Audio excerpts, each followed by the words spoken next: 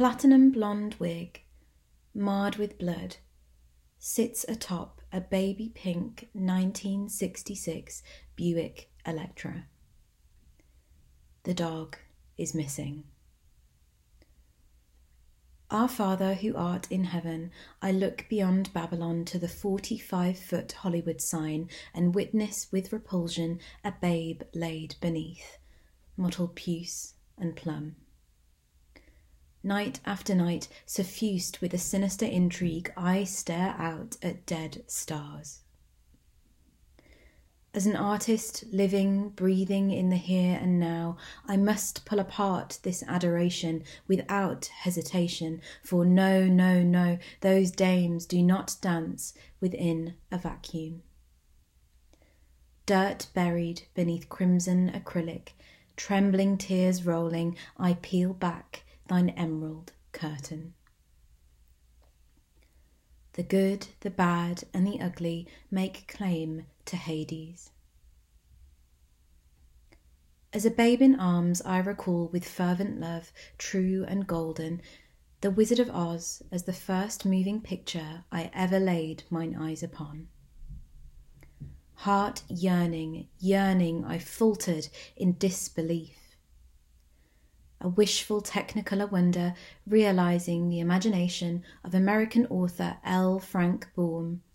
The film depicts Judy Garland, bright-eyed and baby blue, as Dorothy Gale, a Kansas country girl clutching with earnest her terrier Toto as she slips through a dream into the beautifully unseen Oz. Idyllic, pernicious. Laden with yellow brick roads leading to plentiful posies, the ever-evil wicked witch damning distantly, Oz, in many ways, articulates in synchronicity the rotten dichotomy of Hollywood's studio system. Red sequin perfection at its surface, masking the systemic abuse beneath. Abuse of power comes as no surprise, as Arbuckle turns to Weinstein a century later. I mourn, Virginia. Pictured, Naomi Watts in Mulholland Drive, 2001, directed by David Lynch. This dichotomy of the bad and beautiful is no better present than within the work of American filmmaker David Lynch, an artist compelled by blood-speckled picket fences and Midwest small-town lovers screaming in the dark. Boasting an extensive filmography of works including Blue Velvet, Twin Peaks, and Mulholland Drive, Lynch masterfully interpolates tropes of film noir against a backdrop of hostile, surrealist imagery, to communicate at once glossed visions of America with potent putrefaction.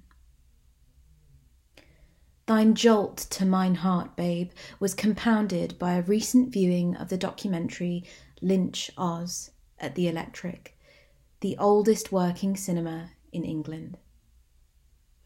As I bounded beyond Art Deco archways adorned in intricacy, I sank into red velvet and felt a fuse set alight. Produced by director Alexandre O'Philippe, Lynch Oz threads ephemera with whimsy.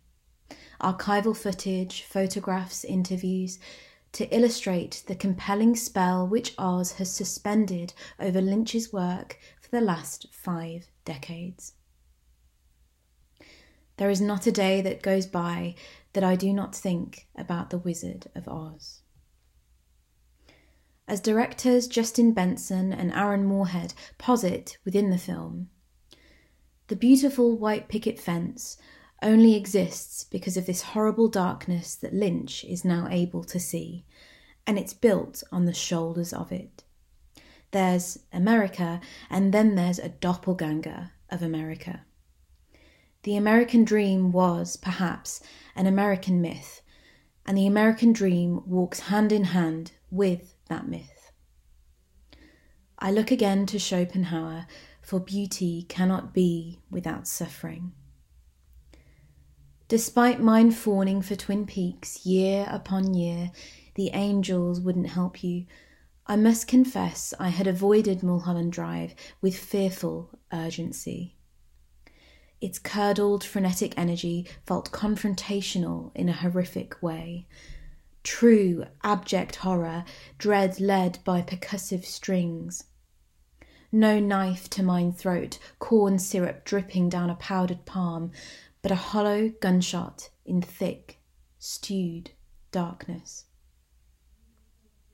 Within a beautifully laboured performance, Naomi Watts is blonde-haired, blue-eyed Betty, an aspiring actress beaming naively as she descends the escalator, greeted by a banner splashed in sunlit palm trees.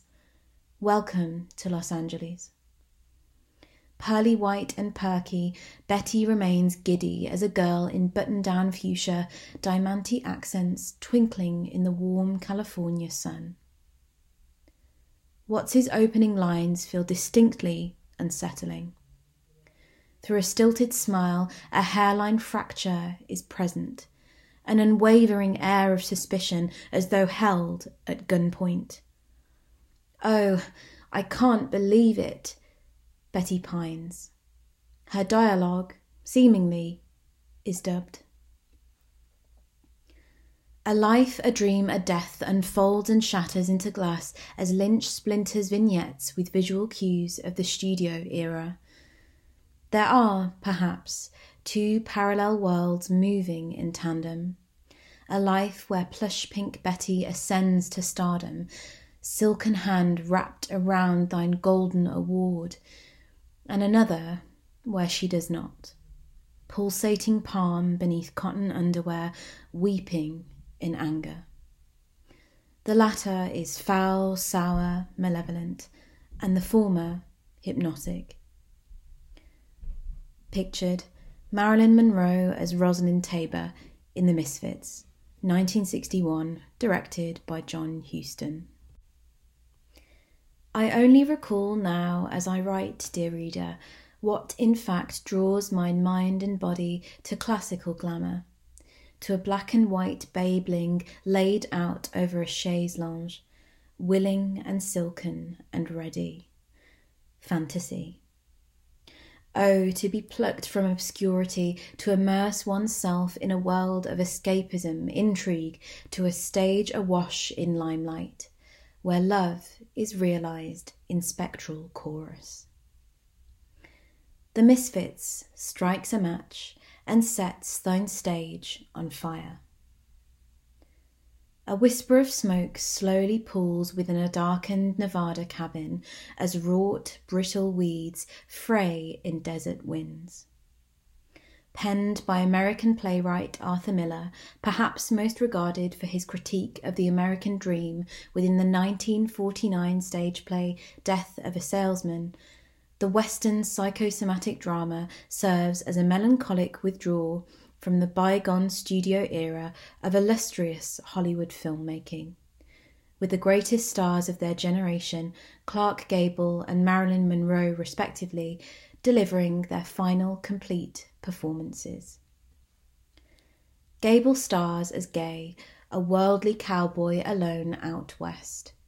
Glassy-eyed and weathered by decades of horse wrangling, Gable happens upon Marilyn Monroe as Roslyn, a divorcee in search of escape, relief, love, accompanied by her landlady in a down-and-out dive bar, drinking her lament.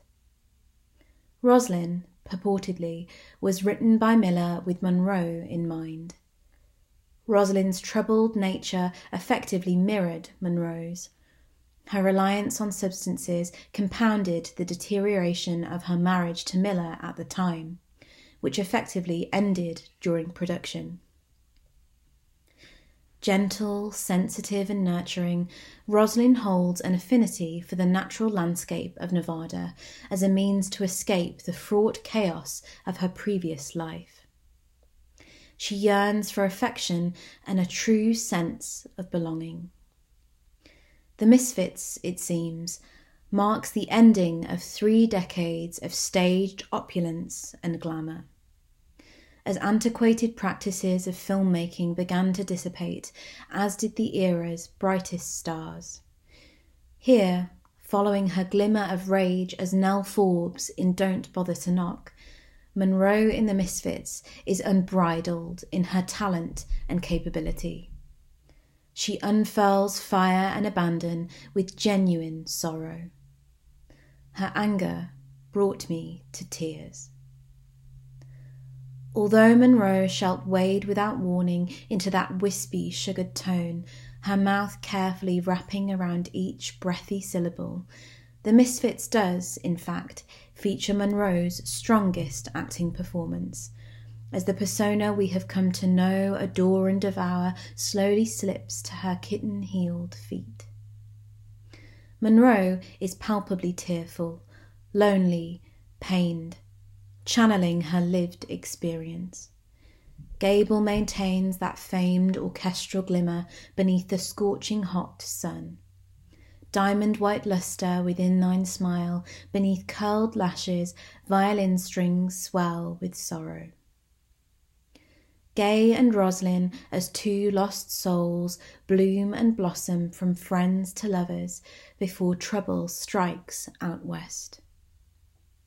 Brows furrowed and heavy heart pounding, Roslyn runs out into expansive sands and calls out, "Murderers! You liars, all of you, liars! You're only happy when you can see something die." She screams in the desert, and I love her. I love her because she is true.